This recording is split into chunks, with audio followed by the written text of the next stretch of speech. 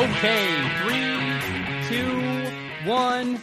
Oh my goodness. Good morning, good afternoon. Whatever it is for you, I hope you're having a fantastic day. My name is Zach Schomler. This is Strong Opinion Sports. Thank you so very much for tuning in. Today is Friday, February 15th, and man, I'm excited. It's been a long, busy week. I haven't shaved. I got to get a haircut this weekend. I'm actually going home this weekend. I can't wait. My dad's birthday. I want to just jump right in, right? I don't want to waste your time. I want to start with the most important news of the day. This is the one story this week I got so excited for and just couldn't stop writing about it. I was very interested, and it's been weird getting a lot of feedback from people who feel very strongly and very differently than I do about this. So, the Denver Broncos have traded for quarterback Joe Flacco. And I am so excited about this. I think this is a great move. I think it's a fantastic idea. I guess I'm the only person in the world who thinks this is a good move.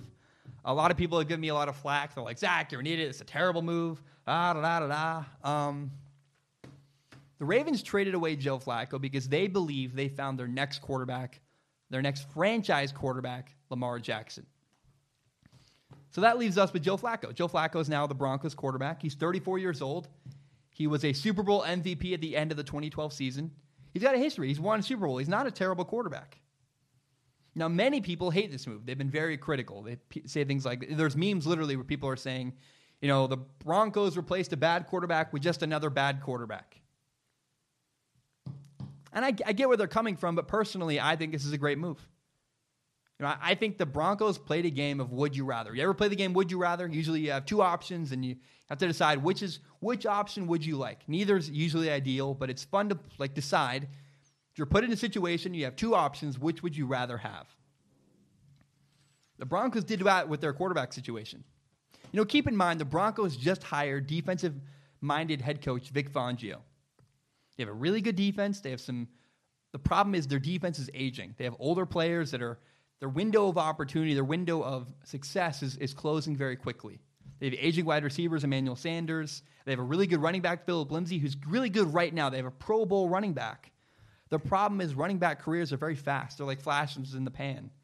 So if you have a good running back, you want to capitalize on that while you have it. So I really believe that the Denver Broncos looked at their organization, looked at all the pieces they had in place, and they asked themselves, would you rather have a rookie quarterback you need to develop or a veteran quarterback, Joe Flacco, who's won a Super Bowl in the past? So at the end of the 2012 season, in the playoffs, Joe Flacco was incredible. He had 11 touchdowns, no interceptions. He was Super Bowl MVP. He was great. In 2012, Joe Flacco was a big deal. He looked like he was the next big thing. The problem was right after that Super Bowl, he dropped off a cliff. He did not live up to what he'd done previously. I mean, the numbers don't lie. Joe Flacco was not as good after winning the Super Bowl. Since 2013, according to NFL.com, Joe Flacco ranks 35th in passing yards per attempt. He had 6.5. And 34th in touchdown to interception ratio with 110 touchdowns, 80 interceptions. He also is 34th out of 36 quarterbacks in passer rating with a passer rating of 82.3. I want you to recognize, again, he's ranked 34th and 35th. Only 36 quarterbacks were eligible to be included in this ranking. You had to have a minimum of 1,000 pass attempts. It's also worth noting he was ranked 35th and 34th in a league where there's only 32 starting quarterbacks. That is not good at all. However, I think you can explain Joe Flacco's struggles. You can explain the reason why Joe Flacco's been struggling as of late can be attributed to his lack of consistency on offense. What no one talks about, what nobody acknowledges is the fact that the Baltimore Ravens have had 6 different offensive coordinators since 2012. And at one point, Joe Flacco had 5 offensive coordinators in 5 seasons. Now, 2 of them did really well. Jim Caldwell and Gary Kubiak did really, really well. They were his first 2 coordinators after winning a Super Bowl, and they moved on to get head coaching jobs. But 2 of them did not do well. They were fired mid-season. Mark Trestman was not a good fit. I can't remember the name of the other guy, but the point is, there has been a ton of turnover in the Baltimore Ravens franchise at offensive coordinator. We all blame Joe Flacco, but nobody acknowledges, nobody talks about the fact that Joe Flacco had an incredible lack of consistency from the offensive coordinator position. He had to learn new system after new system after new system, always learning how to work with a different coach. So I really think you can attribute all of Joe Flacco's struggles statistically to the fact that he never had a consistent offensive coordinator. Now, personally, I believe trading for Joe Flacco was a really, really good move for the Denver Broncos. The Denver Broncos have the pieces they need to win right now. I mean, the Broncos could do what everyone else would do. They could bring in a rookie quarterback. But by the time a rookie quarterback figures it out in 2 to 3 years, your defense is way older, probably out of their prime. Phillip Lindsay, your really good running back, he lost his best years. And not to mention, if you bring in a rookie quarterback, you got to remember the Broncos have a defensive-minded head coach. They have Vic Fangio, a great, great defensive-minded head coach. But if you look at the way things have worked out in the past, rookie quarterbacks and defensive-minded head coaches are a really, really bad pair. They're not a good combination. Look around the league recently. Steve Wilkes was fired after 1 year with rookie quarterback Josh Rosen. Todd Bowles fired after 1 year. Sam Darnold was his quarterback, rookie. John Fox was fired after 1 year in Chicago after one season with rookie quarterback Mitchell Trubisky, and Jeff Fisher was fired after just 1 year with Jared Goff. The consistent thing is if you have a rookie quarterback and you're a defensive-minded head coach, you do not stick around. You get fired. It doesn't work. I can't tell you why. I know they have offensive coaches. It's different. It's separated. But for whatever reason, defensive-minded head coaches and rookie quarterbacks simply do not do very well together. There's only one I can think of recently that succeeded. It's Russell Wilson and Pete Carroll, and they're the exception. They're not the rule. Again, Steve Wilkes, Todd Bowles, John Fox, Jeff Fisher, all fired after just 1 year with a rookie quarterback. Rookie quarterbacks and defensive-minded head coaches, particularly first-time head coaches, do not do very well together. I think you also need to look at how the Joe Flacco trade benefits the Denver Broncos in the NFL draft. So right now, the Denver Broncos have a first-round pick. They're the 10th overall pick in the 2019 NFL draft. Instead of using it on a quarterback, you can build your roster. You can get a defensive player that helps you win, or you can get an offensive lineman, like an offensive tackle, which is a really big need for the Denver Broncos. Having a quarterback, taking care of that now, really benefits you so you can build your roster through the draft. Also, a lot of the quarterbacks people are throwing around, I'm not sold on any of them. There's one quarterback I really like, Dwayne Haskins. I'm really interested in Kyler Murray. I haven't looked at the film enough. But the two names everyone's associating with the Denver Broncos, Daniel Jones and Drew Lock, they're a whole lot of meh. They're just meh. I'm not sold on either of these guys. So instead of overdrafting a quarterback and getting a guy who might not work out, the Broncos can use their first-round draft pick, their second-round draft pick, to get impact players, maybe a defensive player, maybe an offensive tackle. And then in the later rounds, you could draft a quarterback like Tyree Jackson, the guy from Buffalo, who has a ton of potential, a huge arm. He's a really smart kid, but he's never had a private quarterback coach. And so Tyree Jackson needs a year to sit, a year to learn behind an older quarterback. Tyree Jackson is a great fit for the Denver Broncos because they have Joe Flacco and don't have to have Tyree Jackson play immediately. So I don't know. I think, Broncos fans got to ask themselves, would you rather have Joe Flacco who can play or a rookie quarterback who's going to suck for a couple of years? I don't know. I would rather have Joe Flacco. And look at who the Broncos have hired. The Broncos have hired offensive coaching that could really, really help Joe Flacco. So the new offensive coordinator for the Denver Broncos is Rich Scangarello. His last job was as quarterback coach with the San Francisco 49ers. If you know the history of the 49ers, they have played musical chairs at quarterback for the last couple of years. In fact, since 2017, in the last 2 seasons, the San Francisco 49ers have had 4 different quarterbacks start at least 6 games in one season.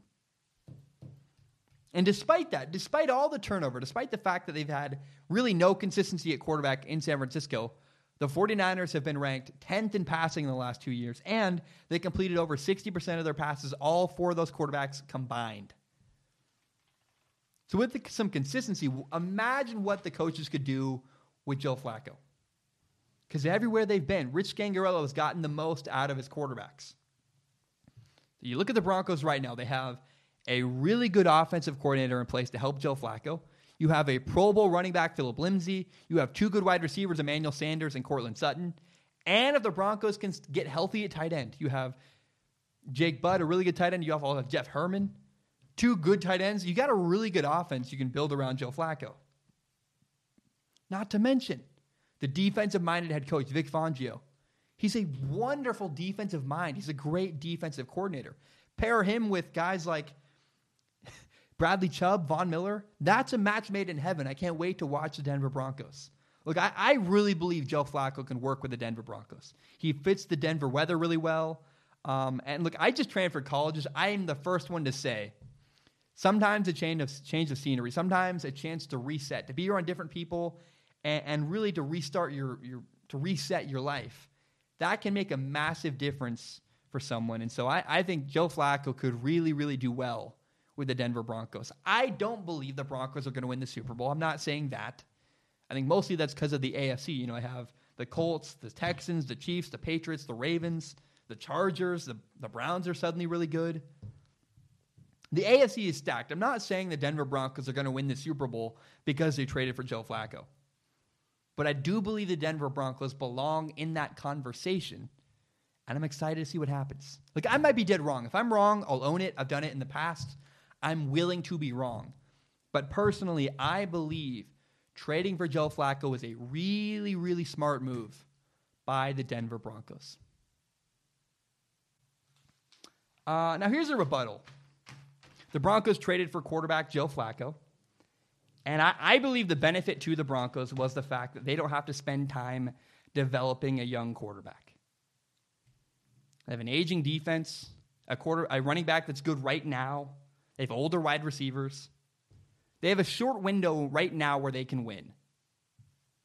Now, one reason why Broncos fans might be frustrated with this move at quarterback is because it's been a long time since the Broncos tried to do it right and develop a young quarterback.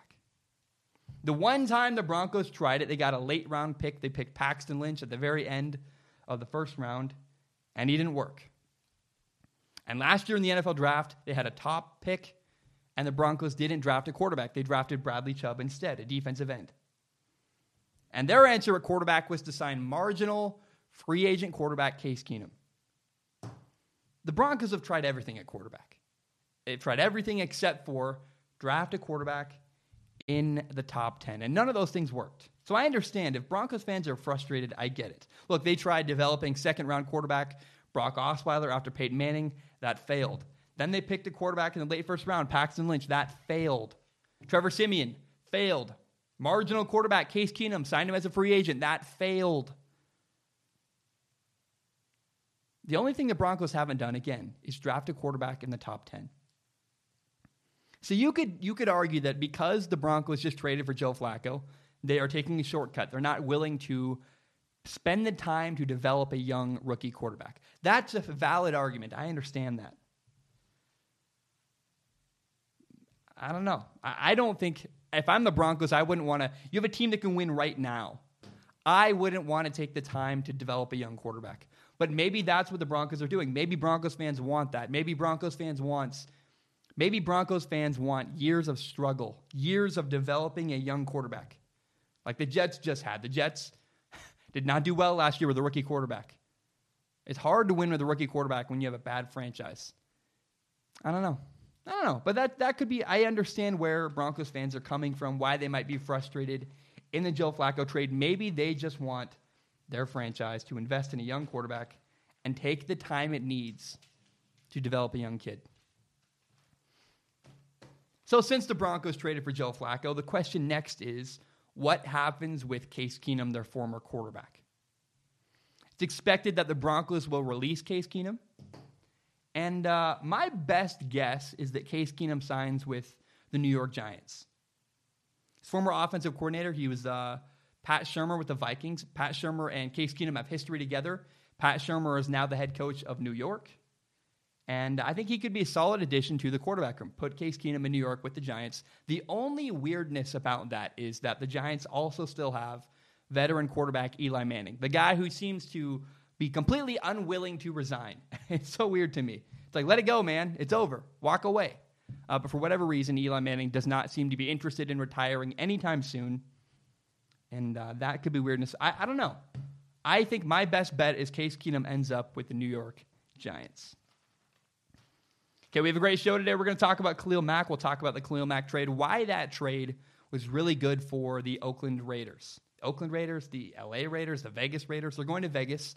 And for a little bit longer, they will be the Oakland Raiders. We're going to talk about a huge move that happened in the NBA, why I'm so excited about it, and what that did to change the fortunes of the NBA Eastern Conference. We'll talk about the Alliance of American Football Week 2. We'll do a preview. I'll pick all 4 of those games and tell you where you can watch them. We'll talk about Kyler Murray. And remember, please, if you like Strong Opinion Sports, you can subscribe on iTunes, on SoundCloud, and on YouTube. You can find the full entire hour-long podcast on YouTube, as well as my shorter little breakout clips, topic by topic. Help me grow by telling your friends about this show. I want to briefly say, because I'm allowed to say whatever I want, it's my show. Yesterday was Valentine's Day, and I think Valentine's Day is really weird. It's just, I don't get it. It's on one hand, like I understand all these people are posting things on social media like, oh, I'm alone on Valentine's Day. It's not fun. It's just another day. You're alone every single night. Why does Valentine's Day change your approach? I don't get it at all. But here's what's even weirder about Valentine's Day, if I may. You see all these people suddenly trying really, really hard to make their significant other happy. And my question is, what about every other day? I don't understand. Only on Valentine's Day do I give all this effort and try to love this person. I don't know. Shouldn't you put all that effort in on every single day of the week? Valentine's Day is weird. I don't get it. I rest my case. I have nothing to do with sports. It's bizarre to me. I don't quite understand. I want to talk now about Khalil Mack. So last season, the Raiders traded away 2 of their best players. They traded away Khalil Mack, defensive end, and they traded away one of their wide receivers, Amari Cooper. 2 of the best players on their roster, I might add, too. These were seismic moves for the Raiders franchise.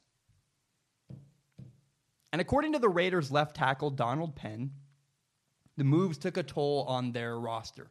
They really, really hurt morale in their locker room. Especially the Khalil Mack trade. The Khalil Mack trade really, really seemed to have an impact on the Raiders' locker room. His new team, the Chicago Bears, gave him a massive contract. They signed him to a 6-year deal worth $141 million. That's the most of any defensive player ever in NFL history. And what's even, to make things worse, week 1 and 2, right after that new contract, and right after the trade, against the Packers and against the Seahawks, Khalil Mack dominated. I understand how it looks like that trade was really, really bad for the Raiders. They got rid of a really good player. Khalil Mack went to the Bears. He killed it. They made the playoffs. They had a better season than before. Despite the perception, though, I actually believe that trade was really, really good for the Raiders. Getting rid of Khalil Mack, I think, helped the Raiders long term. I know it's weird, but you look at the spot the Raiders are in right now. Things are going well. They have right about $70 million of cap space. They're one of the top teams in the NFL with cap space to work with and to add players and to sign players in the 2019 offseason. And in the next 2 NFL drafts, the Raiders have 5 first-round draft picks. They're in good shape. They have a lot of money to spend, and they're going to bring in a lot of young new players to their franchise. And I will acknowledge the Raiders went 4-12 in 2018. Last year, the Raiders went 4-12. But I don't know how much Khalil Mack would have really helped them. You know, the Raiders had Khalil Mack, would they have suddenly made the playoffs? Would he have really put the Raiders over the edge? I don't think so. I don't know that Khalil Mack would have had a massive impact on the Raiders last year. And now, what's worth noting, too, is in 2017, even with Khalil Mack, the Raiders went 6-10. So losing Khalil Mack, what that did was Khalil Mack swung 2 games. You have Khalil Mack, you won 6 games. You lose Khalil Mack, you only win 4. How big of an impact did he really have on the Raiders franchise? In fact, Khalil Mack, you can argue, had a far greater impact on the Chicago Bears, who were in far better position to use Khalil Mack. The Bears already had a really good defense.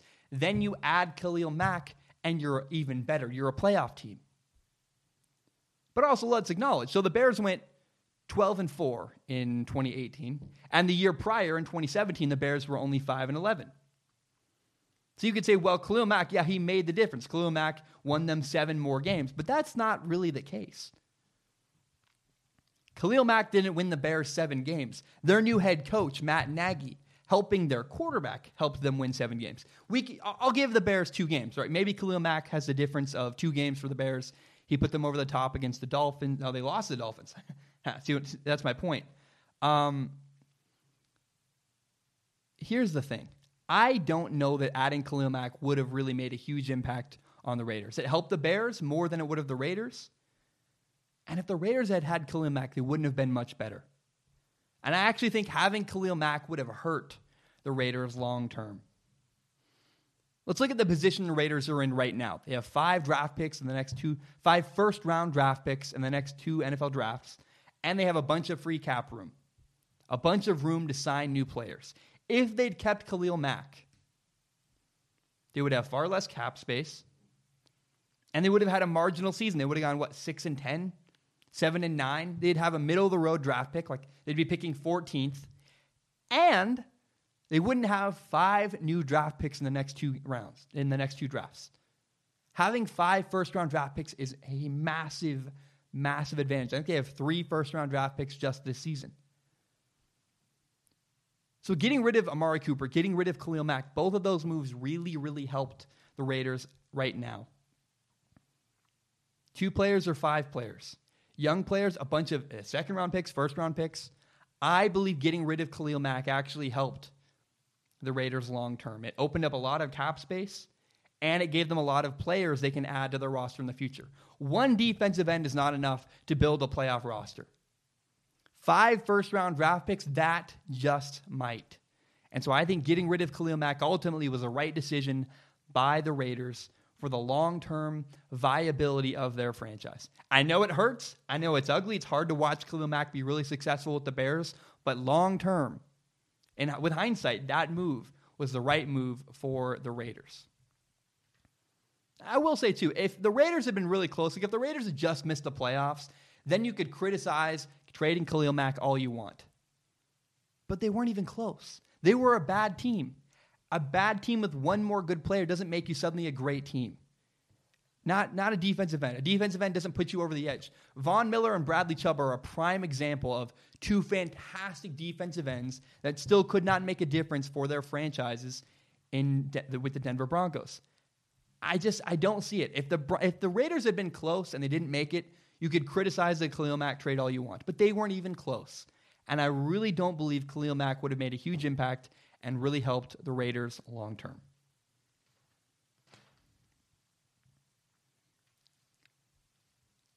Okay, we're coming up on week 2 of the Alliance of American Football. It starts tomorrow. With any new league, you got to figure out, where can I watch each of these games? I want to break it down for you guys, tell you where everybody's playing, and tell you who I believe will win each game. So the first game of the weekend on Saturday at 11 a.m. West Coast time, 2 p.m. Eastern time, the Salt Lake Stallions go to Birmingham to play the Birmingham Iron. You can watch this game on TNT. It's also streaming on Fubo TV, which is a website you can buy. You can use a free trial, I think, for a week, and you can watch any of the games you want. I believe the Birmingham Iron are going to beat the Salt Lake Stallions. Look, it's pretty simple. The Stallions' starting quarterback, Josh Woodrum, is out. That's a massive, massive blow. But not only that, the Birmingham Iron are really, really good. They're one of the best teams in the AAF. And so not only are the Stallions going to struggle to throw the ball, they had 7 drop passes last week, they're also going to struggle to run the ball against the Birmingham Iron's really, really good front 7. I think the Birmingham Iron could walk away very easily, dominating the Salt Lake Stallions in this game. The second game of the weekend, Saturday, 5 p.m. West Coast time, 8 p.m. Eastern time, the Arizona Hotshots travel to the Memphis Express. Travel to Memphis, play the Express. This game is on NFL Network. It's also, again, streaming on Fubo TV. And I think the Arizona Hotshots should win this game comfortably, very, very easily. Memphis is not very good. They struggle to throw the ball. They really don't run the ball. They run the ball well, but they're one-dimensional on offense. They play solid defense, but that's not enough. I think the Hotshots, in contrast, are a far better team with a good quarterback, good offensive line, good wide receivers. They're all around one of the best teams in the Alliance of American Football. The Arizona Hotshots should crush the Memphis Express on Saturday. The third game of the weekend is the early game on Sunday. It's at 1 p.m. Pacific time, 4 p.m. Eastern time. This is the best game of the weekend if you're an Alliance of American Football fan.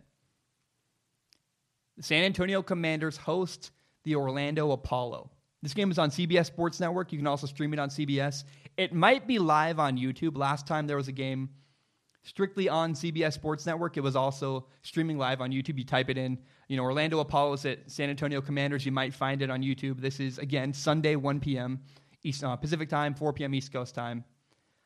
This is a great matchup. These are probably very likely the two best teams in the entire Alliance of American Football. Don't forget about the Birmingham Iron. But the Apollos have a better quarterback, but the Commanders have better wide receivers. They have a better defensive front. Going to be a really fun, competitive game. I'm going to pick the San Antonio Commanders to win. It should be really, really close. Now, the fourth and final game of the weekend, Sunday night, 5 p.m. West Coast time, 8 p.m. Eastern time, you have the Atlanta Legends at the San Diego Fleet. Now, this game is also on NFL Network. You can stream it on Fubo TV. This is somewhat of a toilet bowl. The Atlanta Legends are awful, and the San Diego Fleet, are one of the bottom half teams in the Alliance of American Football. I think the Fleet should win. They have a new starting quarterback this week, Philip Nelson. The question is, can the San Diego Fleet line up properly and run their stuff and execute? If they can do that, they should beat the Atlanta Legends pretty easily. Again, the Atlanta Legends are simply not very good. That is the Alliance of American Football Week 2, and I'm really excited to watch. I think it'll be really, really fun. I'll watch it from home. I'll have nachos in front of me, and it should be really, really quite a blast to watch. Oh, man. This really excites me. There was one thing that happened in the NBA recently that I am so excited about. I found myself watching basketball, and really, I had to look up, when is this game happening? When can I watch? And it really motivated me to care about the NBA, which is what I love. That is, you can get me a reason to care about the NBA before the playoffs. That's a win. And this trade did, in fact, make me do that. So at the NBA trade deadline, the Philadelphia 76ers traded for Tobias Harris, a forward. And I love this move so much. It's a great move. It legitimizes the Philadelphia 76ers as a potential championship team. I finally buy into the 76ers. A lot of people for years have been saying, we got all these stars. We got Ben Simmons, Joel Embiid, Jimmy Butler. I don't care. I don't buy it. The problem with the 76ers until this move was they didn't have good enough three-point shooting. They had one player, J.J. Redick, who's solid, but one three-point shooter is not enough to beat all the other great teams in the NBA. Now, Tobias Harris, the player the 76ers just traded for, is in the top 10 in NBA three-point percentage. He's shooting 43%, which is better than Klay Thompson. And for some perspective and for some context, Steph Curry, the star for the Warriors, is shooting 44% from behind the three-point line. This is a wonderful move because it makes the Eastern Conference playoffs fascinating, really interesting. It's not a three-way. In my opinion, it's a three-way race. We'll throw on the other teams at the end. But between the Raptors, the Celtics, and the Philadelphia 76ers, I cannot wait to see which team wins the Eastern Conference Finals. I'll give some credit to the Bucks and the Pacers. They're actually ahead in the standings right now, ahead of the 76ers and the Celtics. But the point is the Eastern Conference playoffs are going to be really fun, really competitive. I cannot wait to watch because of this addition by the 76ers. I don't know. Now the 76ers have the bodies they need, not only to compete, but possibly win the entire Eastern Conference. So here's what's cool about this move. First of all, after the move, the Philadelphia 76ers now only have one player on their starting five that's under 6'8". That new amount of length gives the 76ers a lot of advantage, a great advantage on defense. They can use their length. They'll be really good down low. I like this. Look, they have two really good three-point shooters. They have Tobias Harris shooting 43% from behind the three-point line. They have J.J. Redick, who's shooting 39% from three-point range. Jimmy Butler has a great mid-range jumper. Joel Embiid and Ben Simmons dominate around the rim and down low. This trade is so good for the NBA. It makes me excited to watch. I watched the Celtics and 76ers the other day after this trade happened. The Celtics did win. The Celtics won 112-109. But it's early. There's still a lot of chemistry that needs to be developed on the 76ers roster. They're running a lot of isolation. They had a couple miscues. It looked like they just don't know each other very well. But this is a really, really fascinating move around the NBA. I can't wait to watch what happens for the 76ers down the road. I don't know. I think a really fun championship would be the 76ers and the Golden State Warriors. It might be that the Warriors just shoot the 76ers out of the gym. Very possible, but I would love to see the way the 76ers play the Warriors on defense. What kind of matchup? Because they have great players down low. Watching Joel Embiid and Kevin Durant or Joel Embiid and Ben Simmons, I don't know who's going to guard Steph Curry. If that works out, I would love to see what happened and see the way the 76ers matched up with the Golden State Warriors. And if somehow the Warriors, break apart this offseason, it could really open the door for another team like the Celtics or the 76ers, maybe even the Raptors, if they can keep Kawhi Leonard around to step in and win a championship. That is what I want to see in the NBA. I have a hard time watching the Warriors win every single year. It's February right now, and I feel like the Warriors are absolutely the favorite to win the NBA Finals. You can complain about the New England Patriots winning the Super Bowl every single year, but at least week 8, halfway through the season, we don't feel like, it's the Patriots are going to win it all again. At least there's drama that's interesting. And right now, the drama that interests me in the NBA is leading up to the NBA championship. The Eastern Conference Finals are great, and then I'm not going to care as much about the finals because I think the Warriors are going to win. But at least, hey, it could be interesting. Who knows? But the 76ers being in the mix now really, really piques my interest and really, really fascinates me. I want to go back to the trade real quick.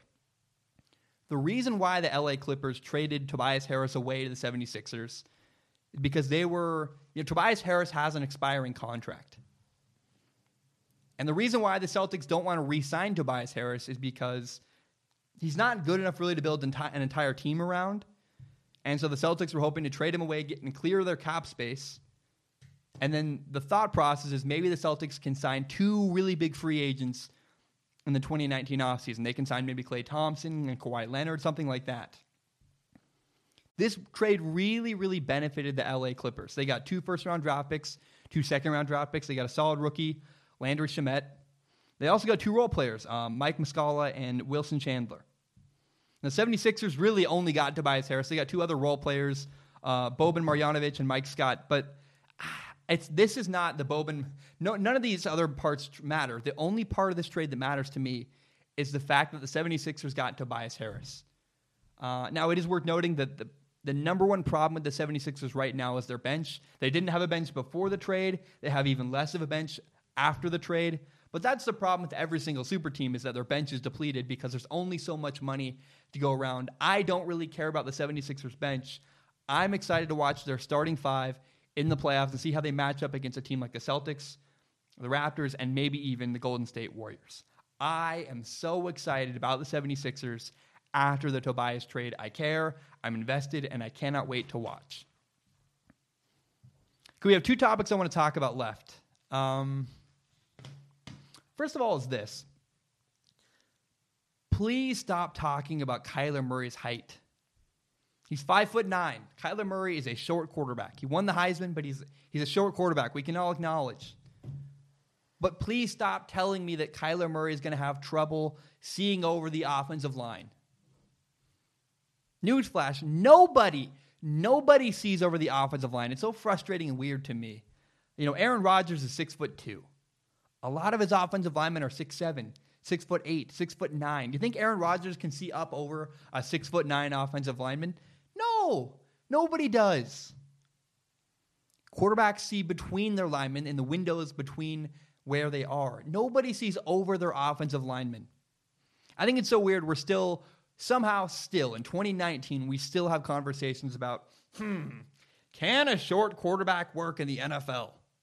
Yes, Yes, yes, yes. In a year that Baker Mayfield just broke the rookie record for touchdown passes, he's a short quarterback. Russell Wilson, Drew Brees. We've had plenty of short quarterbacks succeed in the past. Why are we still stuck on this narrative? I don't know if people are bored and don't know what to talk about. I think maybe they're making drama out of nothing, but Kyler Murray's height is not the problem. I played quarterback in college. You see between your linemen. Nobody, again, I repeat, nobody looks over the top of their offensive lineman. It's ridiculous. It's silly. If you want to evaluate Kyler Murray, look at his decision-making. Look at his leadership skills. Look at other things that matter. Don't look at his height. His height doesn't matter. Maybe, here's a great concern. If you're concerned that Kyler Murray's too small, like his body weight, that he's going to get hurt, that's a fair criticism. But his height alone, the fact that he's 5'9", is not enough of a thing to criticize and be worried about. Short quarterbacks have made it in the past. Short quarterbacks will continue to make it in the future. Please come up with a better argument. If you're going to criticize Kyler Murray, please come up with something else other than criticizing his height, because that is just silly. It's dumb. It's not worth talking about, and it's getting really, really old really, really fast. Okay, final thing I want to talk about today. A weird show, a short show. I'm trying to get out of here. I got to leave in a couple of hours to get out and go home for the weekend. I recently moved schools. I transferred from Washington State University. I moved to Pacific Lutheran in Tacoma, Washington.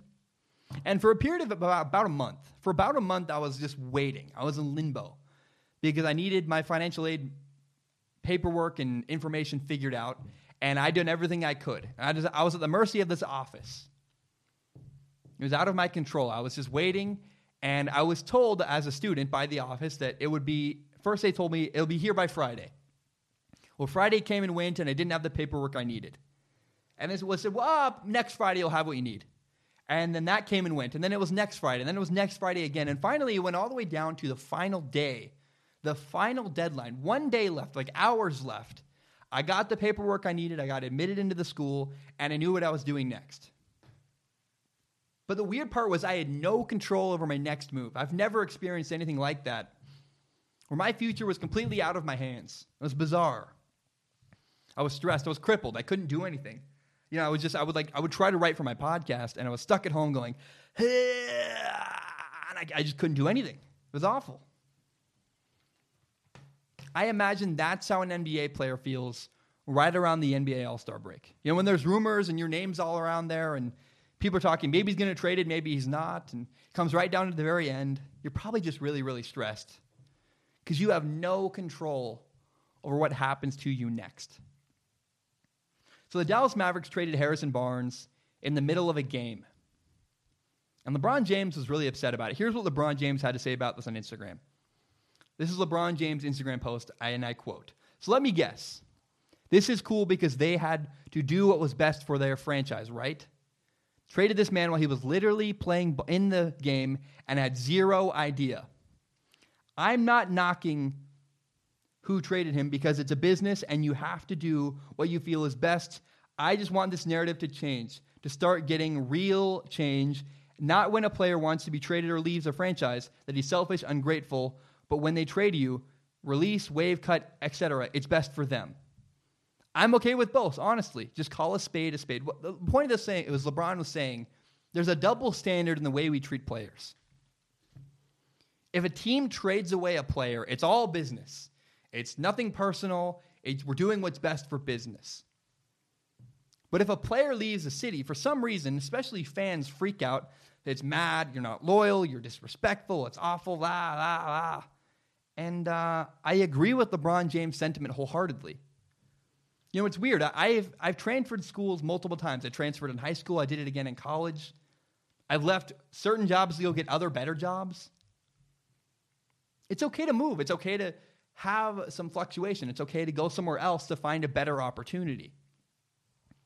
But the way we treat athletes when they leave a program, when they transfer high schools, when they transfer colleges, when they leave a NBA franchise to go to another NBA franchise, when you leave a Kirk Cousins left for another place and people got mad at him. The way we treat athletes when they leave is so weird. It's so bizarre to me. And there's a complete double standard. You know, the Ravens traded away Joe Flacco, and people on the Ravens side were so excited. They're like, yes, We got rid of our bad quarterback and our bad contract. No one talked about the fact that, how does Joe Flacco feel about this? My point is this: we do what's best for us. As normal people, not athletes.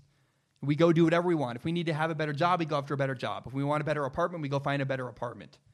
But the minute an athlete does what's best for them, there's a weirdness where we don't like it, we're not okay with it, and fans especially really, really go after certain athletes. It's so weird to me. It's so weird to hate someone for leaving for a better opportunity. I mean, I guess the point is fans are irrational, right? Fans, especially in college football, fans are crazy. Like Washington State fans in my last college would always write into me say, my team has a chance to win the national championship. It's like, no, you don't. You're unbelievably irrational and delusional if you think the Washington State Cougars had a chance to win a national championship. But I just think the double standard, the way we treat players is so weird and bizarre. And I'm not a fan. If a team trades a player and it's a business move, that's fine. But if a player leaves a franchise to go have a better opportunity, that's also a business move. And you can't you can, but it's irrational to get really mad at a player when they leave for a better opportunity, because that is what we all do. We want a better apartment. We want a better job. We want to go to a better school. People move all the time. And so the fact that we treat athletes differently when they try to go after a better opportunity is just weird to me.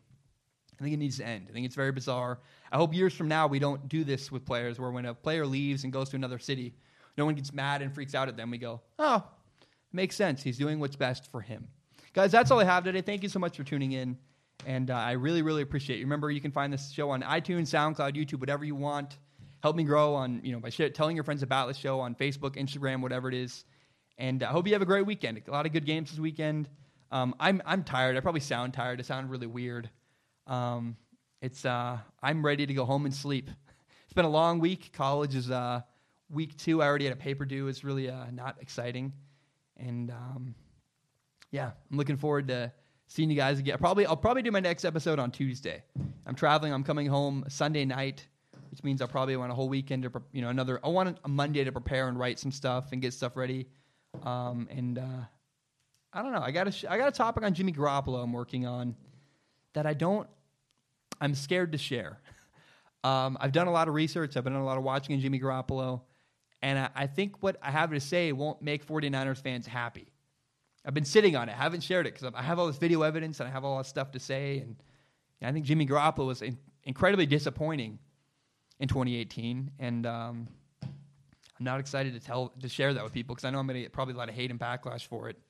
So I've been sitting on it for a while, and I'll probably do that on Tuesday. Talk about Jimmy Garoppolo's struggles and why he did so bad and why he did so poorly. We'll do that on Tuesday, guys. Thank you so much. That's all I have. But bam, we are done. Bye.